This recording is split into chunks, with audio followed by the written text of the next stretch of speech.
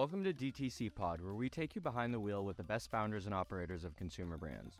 You'll learn the ins and outs of business, from setting up shop, hitting your first million, scaling past 8 figures, and even navigating an exit. As founders ourselves, our goal is to help you learn from the best as you build. Visit us at dtcpod.com to sign up for our weekly newsletter, join our founder community, and find additional resources from every episode. DTC Pod is brought to you by Trend, the creative solution for your brand. Go to trend.io to access thousands of creators for content needs such as product photography, unboxing videos, or even TikTok and IG organic creative. Use the code DTCPod10 for 10% off your next content purchase. As a D2C brand, you need real-time financial visibility to save money and make better decisions. Waiting for books from slow and expensive bookkeepers that don't get e-commerce is slowing you down. Trusted by hundreds of brands, Finaloop is a real-time accounting service built by D2C founders for D2C founders. Try Finaloop completely free, no credit card required. Just visit finaloop.com/D2CPod and get 14 days free and a 2-month P&L within 24 hours with all the e-com data and breakdowns you need to crush it. What's up, DTC Pod? Today we've got Philip Ruffini, who's the founder of Content Assistant. So Philip, I'll let you kick us off. Why don't you tell us a little bit more about yourself, your background, and what you're up to at Content Assistant? Yeah, so quick one-liner is Content Assistant helps companies basically produce organic content. A little bit about myself. I went to school at University of Michigan where I studied business and computer science. I had my own e-commerce brand all throughout college, selling office products. Did that to my senior year, decided I wanted to do the big tech thing, so sold the business, paid off all my student loans, and went to go be a product manager at Microsoft, which is the worst thing I've ever done. It's extremely boring. People at these companies actually work less than 20 hours a week, and I spent most of the time walking around getting coffee with my friends. But I was like the first PM on an operating system and app store for automotive companies, which is the air quotes startup within Microsoft. Not the same as running a startup. You still get paid the same thing, even if it lives or dies. So after that, went to go do a startup of my own. Didn't work out with my co-founder. And then for the past 2 years, I've just been doing growth consulting for startups in crypto, fintech, a bunch of different places. And then I also did my master's at Tsinghua University in China through a program called the Shoresman Scholars, which was just a fun sidebar of making friends who weren't all just, I want to start a tech company or e-commerce company. And now I run Content Assistant, which came from seeing problems that I constantly saw within the startups I was doing growth consulting for, which was everyone asking me, Philip, how'd you grow your TikTok? We want to create content and we don't know how to start. Well, that's awesome. I love that background. I love the context of having done a little bit of everything, not only in terms of where you worked, right? Like having worked at the super corporate level, at the startup level, but also like who you're working with, working around the world. I didn't know you were at Tsinghua. I was back in China like 10 years ago back in the day, and like BLCU, I worked there at Amazon actually for a while. So that's cool. What year were you out there?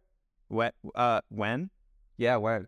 August 2021 to June 2022. So during COVID. So I went through 4 weeks of quarantine. We got locked down on campus for 2 months. I've been to China twice. The first time I went to like 10 different cities. The second time, while I was there, I only got to go to Beijing and Shanghai for a weekend once because of all the lockdowns. But it was one of the most interesting things I've ever done. Wow. Yeah, and definitely want to get back into the content stuff and not distract too much. But what was the environment like when you were there? I think the reason I want to ask is just because from the time I was there in, call it 2012, 2013, there's been a lot, like China and its position in the world has obviously changed a whole lot, right? And when I was there, it was like a total free-for-all. Anyone could do anything, right? What was kind of the, like, on the piggyback of COVID and when you were there, what was kind of what was the feeling while you were out there? Oh, I mean, you have to do exactly what the Chinese government says, right? Like, you basically got cattle funneled from the plane to a hotel, stayed in the hotel for 2 weeks, then another hotel for a third week, then a third hotel for the fourth week. Then I was able to go on my university campus. Like, every place you went, you had a health code, it got scanned. The best way to exemplify it is a friend of mine took a taxi by a hotel that had a positive case, and the Chinese government saw that. They called our university and was like, sir, this person needs to get a COVID test within 24 hours. He got the COVID test, it came back negative, and then the school was like, you need to quarantine your room for 7 days anyway. just is probably the best example of things I saw. I mean, I really like China. I think the way you have to go about it is thinking about the government and the country separately. Like everyone in China, I really enjoy the people, but discussing about how the government operates and what they do and their place in the world, I think is two different kind of things. Absolutely. Okay, so now we're back from China, and you kind of start Growth Assistant, and one of the reasons that we're also really excited for the conversation is just kind of how you think about growth, right? Like you said, you look at it through the lens of a PM. So I'd love for you to talk a little bit about like, what's the role of a product manager and how are you applying that kind of philosophy to content? Yeah. So the role of the product manager, for those that don't know, is essentially the product manager defines what we are going to build. The engineering manager defines how we're going to build it. And then the software engineers actually build it. So the role of the product manager is to simply go to users of a software product or whatever it is, figure out what their problems are, and then develop features or a whole product to basically solve what those users' problems are. So it's a lot of like talking to people, understanding what their problems are, and then empathizing with that, right? So then in terms of content, it's the same exact thing. And that's where I think there's a huge missing link between the way most people think about it. Most people are like, oh, I just have to put out content. But the problem is they don't know because they haven't applied like a framework. And it is very simple and it's very like obvious, but it's just one of those things that unless someone tells you, it's not very intuitive. So it's like with content, I do the same thing. It's like, all right, for DTC, like if I was going to create content for DTC Pod, it's like, all right, the people who listen to DTC Pod, the users are, e-commerce founders. Their problems are that they want to grow their company. I'm sure that is the number one thing for an e-commerce founder. So you want to basically bring people onto the pod and create content that just solves that specific problem, right? So TikTok, Instagram, Twitter literally should just mostly be content about how would you help an e-commerce company scale. And you can do that from different lenses and don't do the same thing every time and switch it up. But that is essentially how you can take the product management focus and apply it to content. Awesome. And then I think just distilling it down to what you said and identifying the problem and what problem are we going after and solving it is a really important part of building good content and the foundation for good content. But I've noticed in the content that you've created, a lot of it's gone really successfully, gone viral. What are some of the frameworks beyond once you've laid the groundwork of this is what content should be like and this is the core of what we're going after? What are you thinking about as the next layer to productize in your content? Yeah. So, all right, just to reiterate, first step is literally just define your content pillars, kind of. So I always put it into 2 or 3 buckets, like e-commerce founders or users. These are the 3 types of content we're going to create for them, right? So, and then what I do is like a content strategy within that subject matter is I usually pick like there's value-based and then kind of like awareness virality content. So I think kind of what I do, what's difficult is a lot of my customers just want views and followers. So I kind of optimize that and I just shoot for how do you get as many views as possible.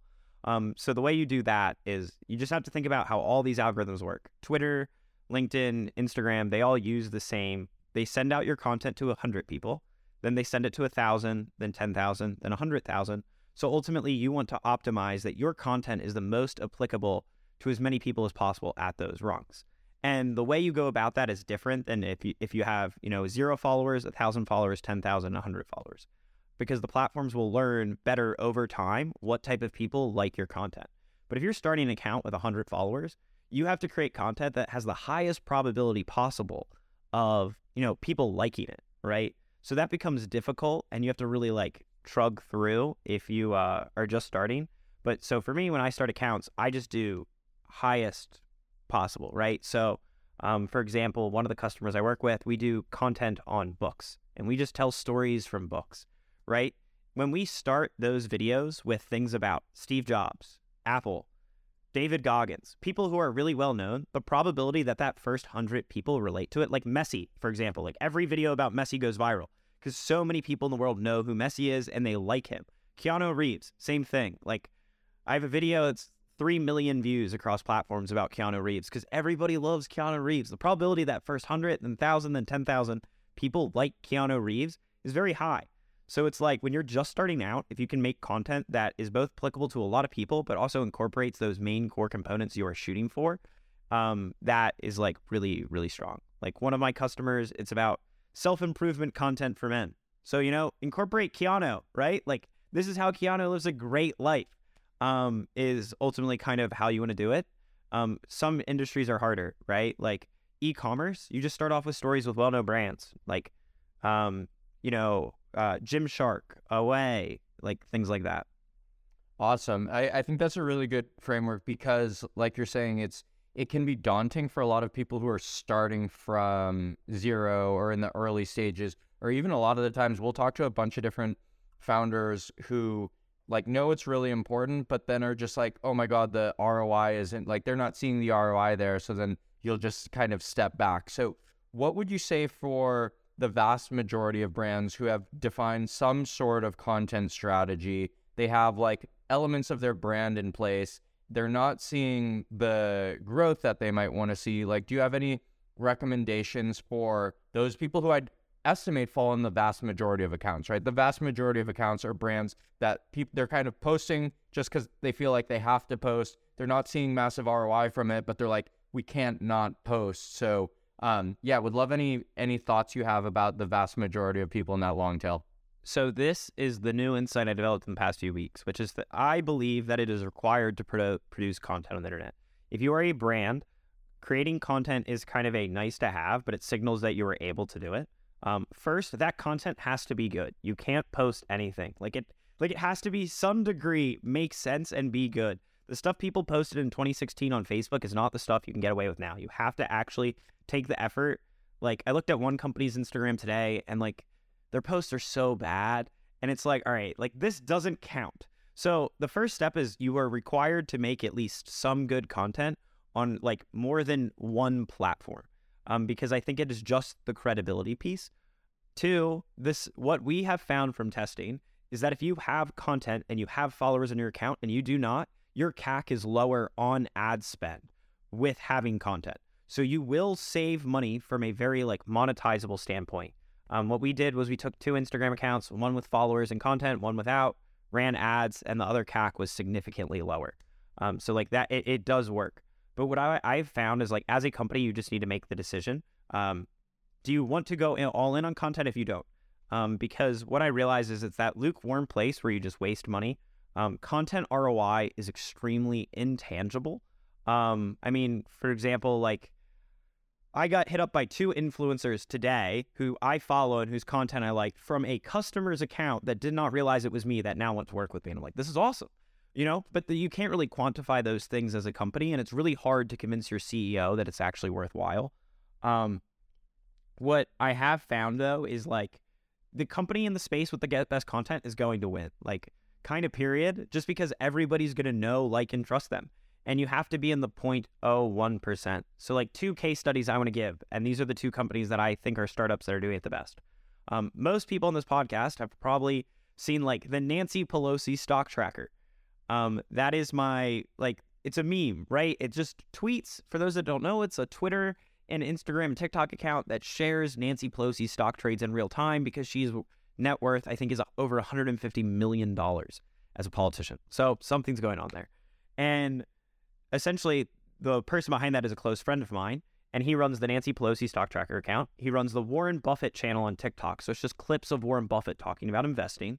He runs the Warren Buffett stock tracker account on Twitter, and he also does the same for Michael Burry, who made a ton of money during the 2008 crisis and is pretty famous. Across all of those accounts, he has netted about 500,000 plus followers. The app and company that he runs is an app where you connect your Robinhood account and it copy trades famous politicians and people, right? So when they built the app and launched it, all of their users were people who had the problem of, we want to make high market returns. We want to copy other people who do it. And that type of content with the product just home run, and they hit number 1 in the App Store in one day. And that was the only thing they did, and it cost them less than $10,000 to do all of that because Chris was a founder of the company. The other case study I really like is a company called Rupa Health, which is run by a close friend of mine named Tara Viswanathan and her head of growth, Kobe Conrad. They're brilliant. Kobe runs ads on his Instagram posts before he posts them, so he knows if people like them or not. Like, that is just insane. That is just a next level way to test content before he posts, so everything on their Instagram account is amazing.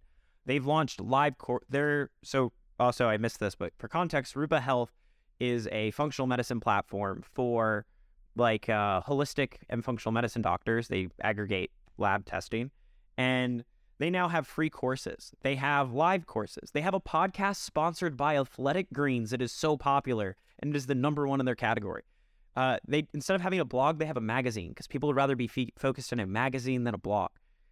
And when I asked him about it, he's like, yeah, you need to expect no ROI for 2 years. But then they're going to be the absolute leader in their category, and they get to control the entire narrative for an industry. So I really think it's like, all right, are we going to do the bare minimum to lower CAC and just look credible?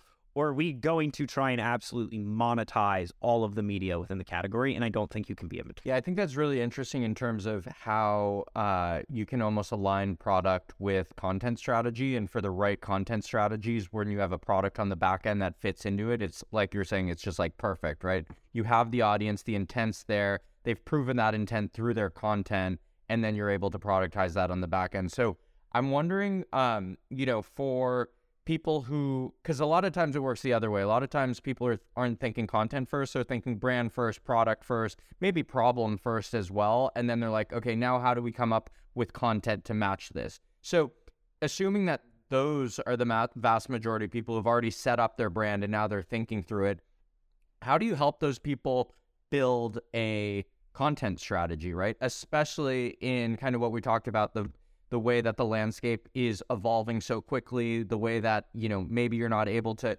quantify ROI on it immediately. And sure, if you're great and you're smart and you can trust your gut and you can come up with a good idea and be like two years ahead of the curve, that's going to be awesome. But for the long tail of people who maybe have the brand, like do you have any advice for them about how to start thinking about developing better content strategies to suit their brand and be authentic to their brand?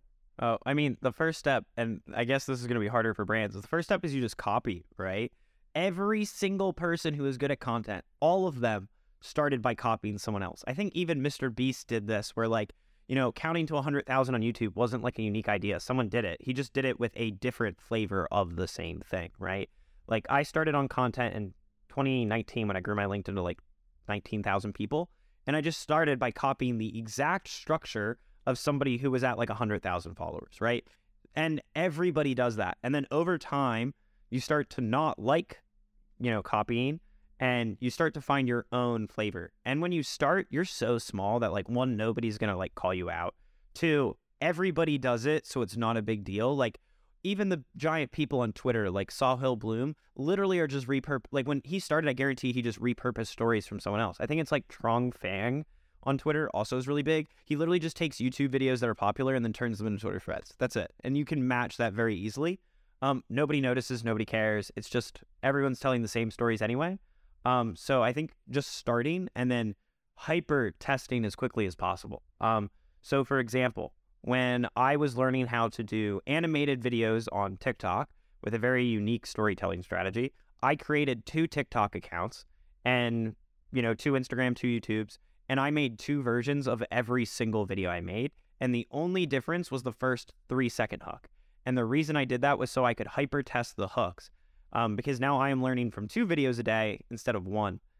So same thing, right? Like if you want to get started on like TikTok and that's more of a learning curve, like write a script, post it on Twitter, and then see which ones are doing better on Twitter, and then just repurpose those for, TikTok or whatever. So it's all about just testing as quickly as possible.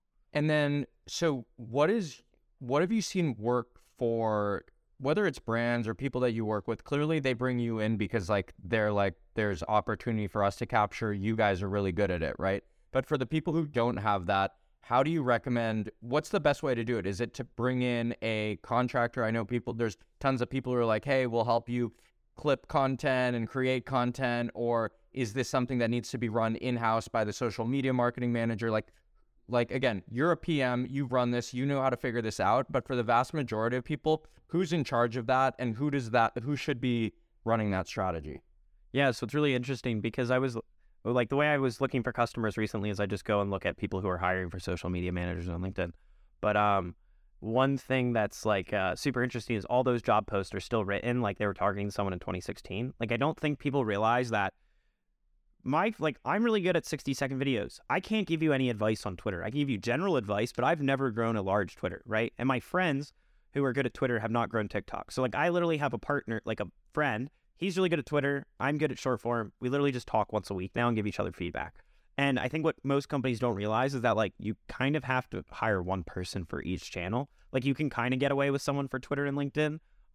Short form's the same across 4 different platforms, but you kind of need to build like a team. So what I suggest is basically finding the channel where most of your audience is, be that Twitter, short form, whatever. It's very different. And then ultimately it falls within the marketing team. So one of the companies that I think does this really well is Alchemy. They're a Web3 infrastructure company. There is a guy named Vito. Vito grew his personal Twitter account to $120,000. Alchemy convinced him to move from Italy to San Francisco, basically to run their Twitter, right? Like, I don't think companies realize how valuable these people are, where I have now tiered it into 3 boats. The 0.01% of content creators are not going to work for a company. They are too good, and they are going to go into business for themselves. That is like the Mr. Beasts, the Sawhill Blooms. They're not going to go produce content for anyone else. Then I think there is another tier of people. I personally don't think I am in the 0.01% because I think based on the way I look and the way I sound, I'm just like not there. Like one of my friends, I have 2 friends that both run YouTube Shorts accounts. They make the same exact content. The one is 3 times larger than the other one. And it just shows it's like people just like how he looks and his voice better, even they do the same exact thing.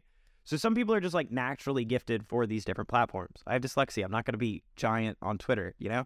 But anyway, so I put myself in like the rung below that where I like know what I'm doing. I'm not going to blow up my own personal brand, but I'm going to help multiple people. The thing is, I know that I'm good enough that working with one company is not a good idea for me because it is not a full-time job necessarily to run a TikTok or Twitter for one company. All these people I know who are good at these platforms, they'll typically work with anywhere from 2 to 5 different companies at a time. And that's what they should do. You know, that's definitely like manageable. And then there's a third rung of people that just kind of like work for a company. And I'm not going to delineate those 2 groups a lot. I think there is a very big advantage to just working for a company instead of an agency. You get community, stability, it's way less pressure. But those people necessarily aren't able to handle multiple companies at one time. So it's like analyzing that stack of types of people and then trying to find one that fits within your marketing team to actually own that. No, absolutely. And I think that the one thing that you mentioned there that I kind of want to get into is also the pace at which content and social media kind of evolves. It always like kind of blows my mind, right? It's like the thing that was working a month ago or 2 months ago is if you're like using strategy from last year, you're like behind the ball, and then the consumer's attention is already beyond that. They've seen it a million times. A bunch of people have popped up and start creating clips all in the same way. And like that ship has sailed, right? So how do you think about staying ahead of the curve? Is it a question of just being really tuned into like the trends, what's going on, and being able to move ahead of everyone else? Or like, how do you see today's, I guess, the speed at which content strategy evolves in today's landscape? Yeah, I mean, it's disgusting, right? Because once one thing starts working, everyone copies. And you can see this with Twitter threads. A handful of people figured out Twitter threads were the way to blow up. They blew up, and then everybody did Twitter threads, and then it became a meme, right? And they still kind of work, but like just not as well. Because the cost to copy is super low, especially on Twitter because it's all just written, right? TikTok is a bit harder. The approach I take with like TikTok is we just put so much money into the production quality that I can count on one hand the amount of people that have the production quality that we produce, just because people aren't willing to spend the money on replicating that. And also finding like the editors are really hard. And I train all of my editors for a month in-house before we hire them. So to directly answer your question though, which is just like, how do you stay ahead, is it's really hard. And I think you just have to keep testing, right? And then you just have to keep watching what other people are doing. And yeah, testing and watching what other people are doing. Because I know a year from now, what I'm doing is probably not going to work. And the question that I have been thinking very deeply about a lot lately is with generative AI, the cost to create content 12 or 24 months from now is going to be 0. Which means when you are in a world where content costs 0 to create, how do you differentiate yourself? How do you compete? Because even people like Mr. Beast, he's going to take all that time, all that energy to put it into content, and it's just going to get copied right away. And the other thing that's I think is super, super important to understand about content is like a power law, where 1% of content is getting 99% of views. All my short form videos either get less than 10,000 or 100,000. Very rarely do they fall in that in between. So it's trying to optimize for like, you know, that's why, again, do you want to do the bare minimum where you're going to be below that power law the whole time and you just accept that? Or do you want to be in the 0.01% and you want to be at the top of that power law? Trying to be in the middle is just a waste of money and resources. And I think companies just need to make a decision where they want to be. And then that ultimately dictates, staying ahead. Because if you're putting all those resources in, you will. Like, just to come back to this really quick, like Alchemy, who I mentioned earlier, is doing really well.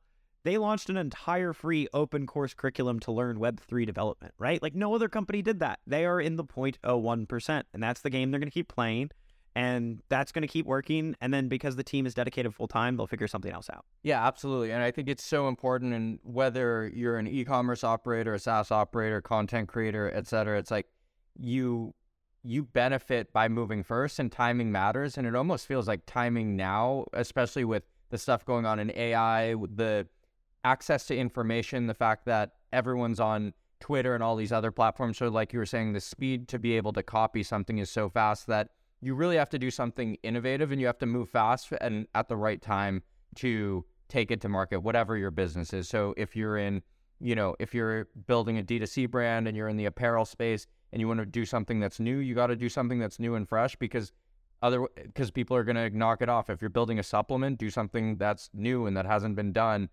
Because then you're going to, if you do something well, it's going to be copied, and the cost to set up a Shopify store, the cost to create the content around it's all coming down.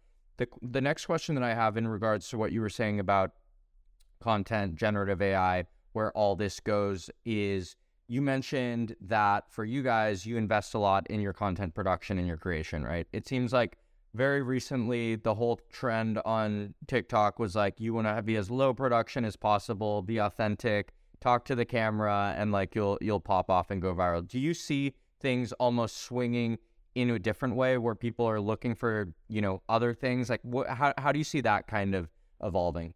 So the content strategy I do for my customers is very specific, where we target people with intangible products. So like software. And we do completely educational storytelling-based videos. And my whole pitch to them is like, if you get an actor or you have someone in your video, they can never stop. Once they stop, no one's going to recognize your videos anymore because it's a different person. And you're going to lose all that brand awareness. So what we do is there's nobody in it. We just do voiceovers. That's why it's like we can craft a brand identity around that, use specific brand colors, and then you always own it. I don't think that necessarily performs as well as having a person in it, but you don't have to worry about putting someone in it. Revisions are way faster because you're just editing a voiceover and clips. It's just different strategy relative to what everyone else is doing. But I think to answer the question, the way you really delineate on content is like, what you talk about, who you are, and how you talk about it. Those are the three things, right? And the way you outperform everyone in content is you are the only person that does those things. Mr. Beast is the only one on TikTok handing out cell phones for Halloween, right? That is why that video is getting 80 million views. Most people when they produce content are just doing what everyone else is doing. Production quality is one way that you can delineate yourself, right? Like if everybody is doing like film with your phone, very organic, very plain, simple, everyone starts to blend in, right? So you need to differentiate yourself based on age, ethnicity, how you talk, what you wear, all of those things vary. Production quality is just one way. And I think as more companies start producing content, the production quality is only going to go up as companies realize that you literally can get more views by putting the same amount of money into your TikTok as you can running a Super Bowl ad, if not more. Yeah, and that's kind of where I see this all going. I think we've seen the last couple of years where you've seen successful brands who are built on the back of content strategies. You've seen individual creators who have built brands because they've built up such an audience and a following that they've been in a position to launch brands. And what I'm starting seeing, even like the fact that we, for example, have this podcast, right? We were doing it, we were in the B2B space.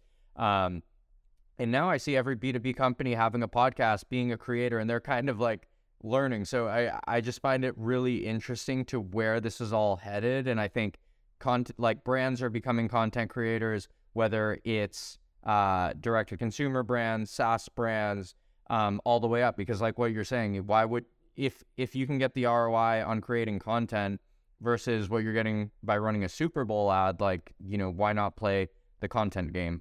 So I just think it's really easy. It's really interesting to see where content is going and how important it is for brand operators of all kinds. Yeah. No, I mean, Yeah, I think you have to do paid and organic though, is what I've realized, because like none of these platforms are incentivized to allow you to succeed, based on just organic content. So that leads me into my next thing. Let's talk about the mix between paid and organic. You gave us the example of creators who are actually starting with paid to test their organic before launching organic. But why don't you just tell me about brand strategy, how you can create assets and deploy them on social organically, turn them into paid, and just how some of the people you're working with are using your assets to drive more conversions for whatever they're offering. I am not an expert in paid in any shape or form, nor will pretend to be, so I don't want to talk about this too much, but I'm like talking about, I don't run the paid for my customers, but I know what they do, which is, one thing is like, what a lot of people do is like, if you want to grow your account, right, you post 30 videos, one's going to get more followers than all the other ones. Put ad spend behind that to keep pushing it out to grow your account. That's one way. Same with conversion, right? Like I think organic's good where you can make a bunch of posts, see what converts or not. These platforms aren't going to push your video up perpetually forever. So it's like if that video converts well, either on followers or actual purchases, put ad spend behind it so the platform keeps pushing it out. That's like a very, very viable, proven strategy that a lot of people do. The other thing is like if you tell stories about your customers, right? So one of the companies I work with, all the videos we produce for them is just case studies on how they help their customers. They took the videos we make for them, put them in their cold outreach emails, and it increased their conversion rates, right? So it's like if I'm a company on my social page, just take your case studies and turn them into stories, right? So it's like, I'm trying to think of an example, like Alchemy, the Web3 infrastructure company, just coming back to this example, like for them, all of their social media content should just, like they target Web3 projects that are trying to grow because they provide infrastructure. All of their social media content should literally just be like how their customers like OpenSea went from 0 to, X amount of revenue per year, right? And then if you pin those to the top of your social media, like and then you drive ads and people just find those things, like that is going to work better. Like just logically, that is a better way to do it. Absolutely. The next question I had is just in terms of consistency, right? So I want to talk about consistency and I want to talk about the different platforms. Like you were saying before, you got to get it right. You got to know what type of content you're building. So you have to have the right content strategy. But at the end of the day, you also need to get your reps out. You need to have volume and you need to have consistency and you need to be posting to all the different platforms. So could you just characterize a little bit about what good cadence looks like as it pertains to content creation, and what platforms that you guys really think about when it comes to short form video? Yeah, so for short form video, like I think it just depends who you talk to. Some people, you need to post 3 to 5 times a day. I think when you start an account, if you post 3 to 5 times a day, like that is helpful. You learn faster, your videos get pushed out, it's going to grow faster, right? I try to post once a day. I'm pretty confident that the platforms will reward you for consistency. So if you post once a day, like your posts are more likely to get pushed out than someone who posts once a month. Good content does well, kind of like regardless though. I think the best advice is just like whatever you can do manageably, right? Like, so for example, right now with my customers, we do 1 60-second animated video per day. That is so hard.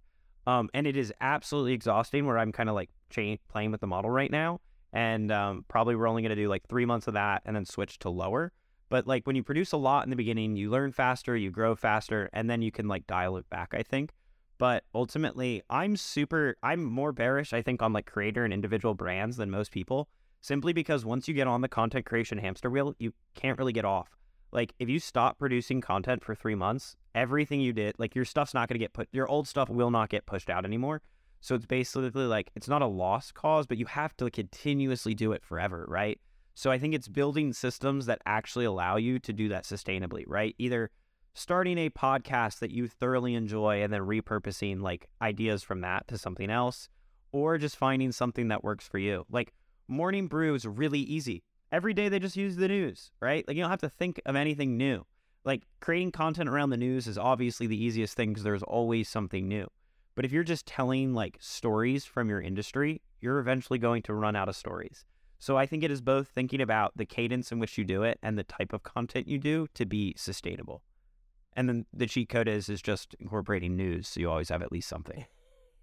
So you always have something to talk about. But I do want to follow up on that. Like what you said is creating anyone creating any sort of 60-second video every single day. It's a lot of content, but you guys are doing it and animating it. Would love to understand how you think about the creative briefs of being able to pump out that much content, and like how are you thinking of it? You onboard a brand, and how are you guys creating that much content? Because like you said, you have 60. If you're doing a 60-second video every single day, each one's slightly different. Like, do they all revolve around the same different concept pillars? Do you have like a structure that you put in place to like build it? Like, what does that process look like? So I always start the first month. I look at with every new customer is somewhat to a degree a wash, because I just try a ton of different things and just make the breadth of the type of content we make really, really wide. And then if you do 30 videos that are all somewhat different and in different veins, like, let's say, for example, I have a crypto customer and I met with them today about the content strategy. So like we made videos about crypto news. We made videos about explaining crypto concepts. We made videos about crypto founders. We made videos about finance founders, right? We did all these different things. And then at the end of the month, we looked like, all right, the videos about the founders that weren't necessarily crypto videos, but like the first 50 seconds of the video was just like the founder's life. And it was like, for example, a video that did really well was how a 16-year-old hacked the FBI and his hacker group rivaled Anonymous. Then he got put under house arrest for 2 years. Now he runs a $1 billion crypto protocol. That video did 100,000 views. It's on brand. It attracts the type of audience that we are looking for, but crypto content is really hard to do well. So that's like a good vector to go off of. All of our videos that were like Lowe's implements NFTs did terrible, So I always start really wide and then narrow down. And then they told me like one video did really well and they're like, Philip, we hated this. This wasn't on brand. And I was like, all right, we won't do any more of those. Like people's memories are really short. And I think the number one problem I saw is like I was working with a company and we hired an agency to do our Twitter. And it took 2 months to write this Twitter thread. And it was because the feedback and iterations and revisions were 4 weeks. And you know what? That Twitter thread performed the exact same had we just posted it versus after 4 revisions. Like, yes, revisions are helpful, but there is a very limiting return. When you create content, it's a volume and quality game where, you try to get out as much as possible, then you learn, right? So, for example, now we know the founder stories works with this crypto company. Then the way I think about creating content is just idea, rough draft script, edited script, and then producing it. So what I think it's easier to chunk. So I'll sit down, like today, I wrote down 30 ideas for them and I sent them the ideas. Then I'll draft 7 scripts and then revisit them in 24 hours and be like, all right, reread them and be like, all right, this isn't as good, and then tweak it. But that's it. You're only ever like tweaking, not rewriting. And I think what people also get wrong is different parts of the content matter more than others. The first 3 sentences are so important. Spend 50% of your time on literally the first line of a tweet or the first line of a TikTok script, because that's the most important. The back 50%, if someone's gotten halfway through, they're probably going to finish, so it doesn't matter nearly as much, is essentially how I approach it. But yeah, once you find what works, you just continuously do that. And there's a bunch and then you start to find ways to come up with content. You look at what other people are doing in other industries. You just look at other platforms.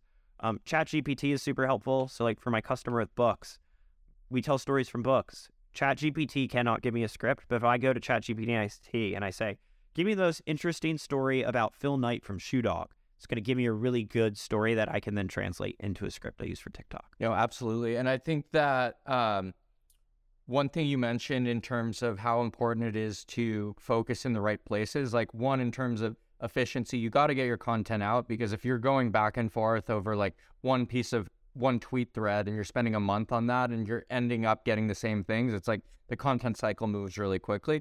And the other thing that you mentioned is just the importance of the first, whether it's the hook or the first couple seconds, it's like, that's what's important. And even if you analyze any piece of content, you could see it. You could post a video on Twitter and you'll see the drop off. It doesn't even matter how good your content is, even for the most viral content, right?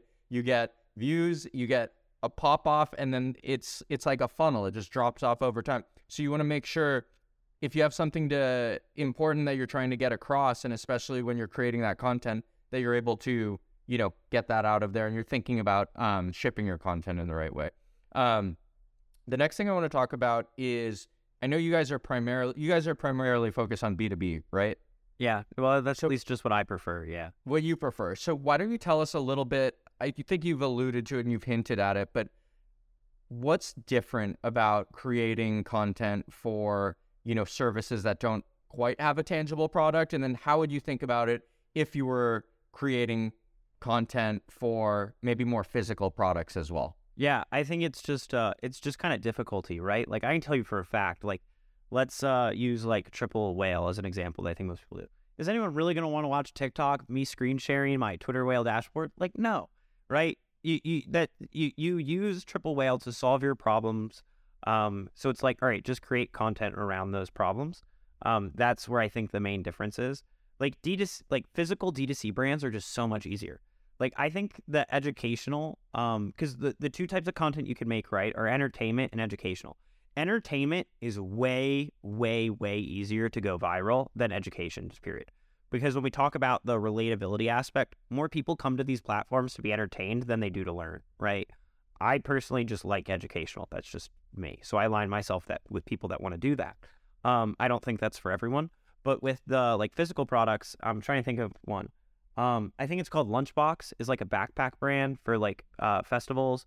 I can't remember the guy's name off the top of my head, but I really like him. I met him at dinner once. Anyway, they should just do videos of festivals, right? Because they're the people that buy their Lunchbox backpacks for festivals, that's what they like. So just make content around that, I saw one TikTok that absolutely crushed it.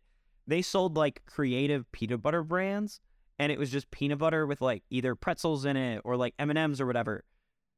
Just what educational content do you create around that product? I couldn't tell you, but I know for a fact people would love just watching you spread that peanut butter on different pieces of bread, right? So I think it's just, you have to go back to the problem. Some products aren't necessarily solving a problem. They're just kind of enjoyable things, like peanut butter. I don't know if that necessarily solves a problem outside hunger, but yeah, because some videos work better. I would always probably default to entertainment content. I just think doing entertainment content has a way lower market size in B2B than educational content, because people who are interested in Triple Whale's content probably want to learn to grow their business. They don't really want to be entertained. That's just my 2 cents. I know the guy who runs the Triple Whale content on Twitter does a lot of memes and stuff. So I think it's a balance of doing both for different companies. And it's figuring out what your balance is as a brand, where some people are way more serious than others. Yeah, I wanted to touch on that for 1 second. So what do you mean by, entertainment for brands? Do you think this is something that brands should be doing in the B2B space, or that I know you're saying it's easier to do and get right because that's what consumers or people who are on the platforms are there for, but do you think it's just harder to execute on, or it's just a weird thing, why is this B2B company trying to entertain me, and it falls flat? How do you think about that? I don't know what entertainment content we would create for my crypto customer. That's just look, what are we supposed to do that someone, because this is what I think is really bad. I saw a company that is a $1 billion company. They have 230,000 followers on TikTok. And one of their videos has 2.3 million views. And it is a clip from Zoolander. And it's our social media team coming up with ideas. And I'm like, what's this doing for you? Nothing. The only thing this is doing is that the social media manager of that account gets to go into their meeting and say, we got 3 million views we got 2.5 million views this month, and 2.3 were from something that have absolutely no idea. And anyone that follows you based on that is not following you because you are making content for who you're supposed to be making. So with my crypto customer, I just don't know what entertainment content we would make. I think entertainment content is actually way harder to do. But I think if you, great example, Duolingo is a really good company I think people should look into as well. Their mascot is that green bird. They just make ridiculous videos with that bird, right? But they do a combination of that and language learning, right? So that is the perfect mix where they're drilling their brand and their mascot into everyone's head. It's for some reason less ridiculous because it is a mascot, not a person. If it's a person, probably would have been way more cringy than if it's the bird mascot, where everyone's I love this. But part of the reason that works is because it is unique. Right? Nobody else has a giant green bird mascot on TikTok. So it is less cringy because it is unique. It's when brands copy what individuals are doing that it's like, all right, you're just trying like too hard in a way that is not effective. It's like you actually have to put thought into how can I be N of one on this platform? For me, it's high production animated videos that I know no one else can like pump out at that our volume. For Duolingo, it is their green bird. So it's like thinking, how can I be N of one for the content I make? Yeah, and I think that part is really important. Like you're saying, people resonate with content that is authentic. So if you're like in your green bird example, that's authentic to Duolingo. Whereas if you're just creating content to like piggyback on something else that's going off, it becomes like really cringe, and everyone who's watching it's like, okay, well, what is that? And then even if you go viral, it's probably not even the people or the targets that you're like looking for in the first place. But anyway, Philip, this has been super informative in terms of like frameworks for building content, how to think about it, etc. For people who are like tuning in and listening, where can we connect with you? Where can we find you? Where are you on Twitter, LinkedIn? Where can we find out more about you and Growth Assistant? Yeah. So I am at Philip, Content Assistant, just to clarify. Content Assistant. I am at Philip Ruffini with 1 L on Instagram, and then Philip_Ruffini on Twitter. And the last thing I'll plug, which is right now I'm trying to figure out social media SEO. So how can you just rank on Instagram and TikTok for SEO versus just like virality? So if anybody wants to test social media SEO, well, that is correct. Let's talk about. I know I almost just closed this convo out, but I do think SEO is an amazing medium, and I know that like TikTok becomes a search platform effectively. How do you think about social as an SEO play? Okay, so this is really interesting. This is what I've spent the past 7 days on, which is 40% of Gen Z starts their search on TikTok, and according to Cloudflare, TikTok has a higher search volume than Google.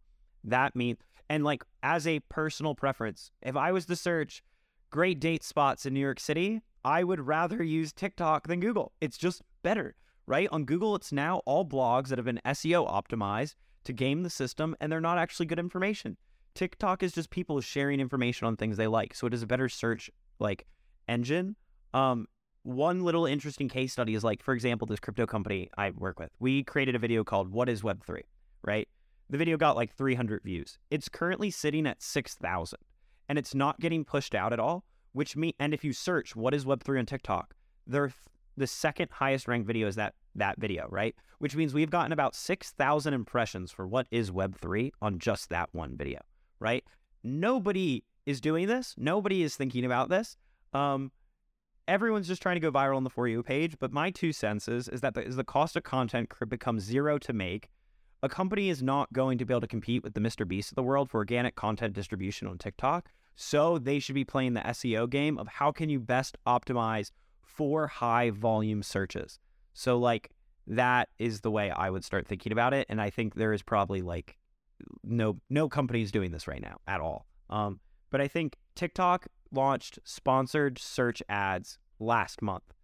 Instagram and TikTok need to grow their revenue, and they are almost at max, and they need to grow their revenue, and their user growth is stagnant. So what are they going to do? They're going to try to steal market share in search from Google, because that is basically one of the only last product ideas they can do.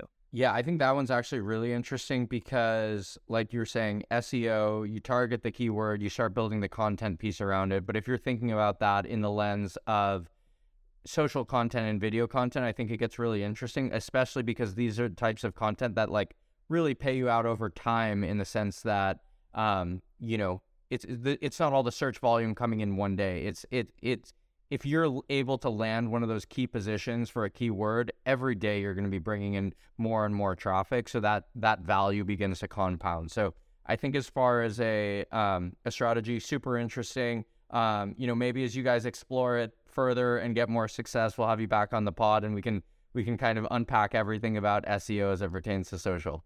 Yeah, I have to go figure that out, because I've only seen 2 people on TikTok and 1 person on Twitter talk about this. And it's definitely not like a guaranteed thing, but I think there's something interesting that will happen there. Cool. Well, thanks so much, Philip. We look forward to having you back, and best of luck this year. Thanks for tuning in, and we hope you enjoyed this episode of DTC Pod. If you enjoyed the show, we'd love your support. A rating and a review would go a long way as we continue to host the best builders in DTC and beyond. Follow and subscribe to the show, and make sure to check out our show notes where you can find our socials and weekly newsletter. Visit us on dtcpod.com to join our founder community and access resources from every episode. We'll see you on the next pod.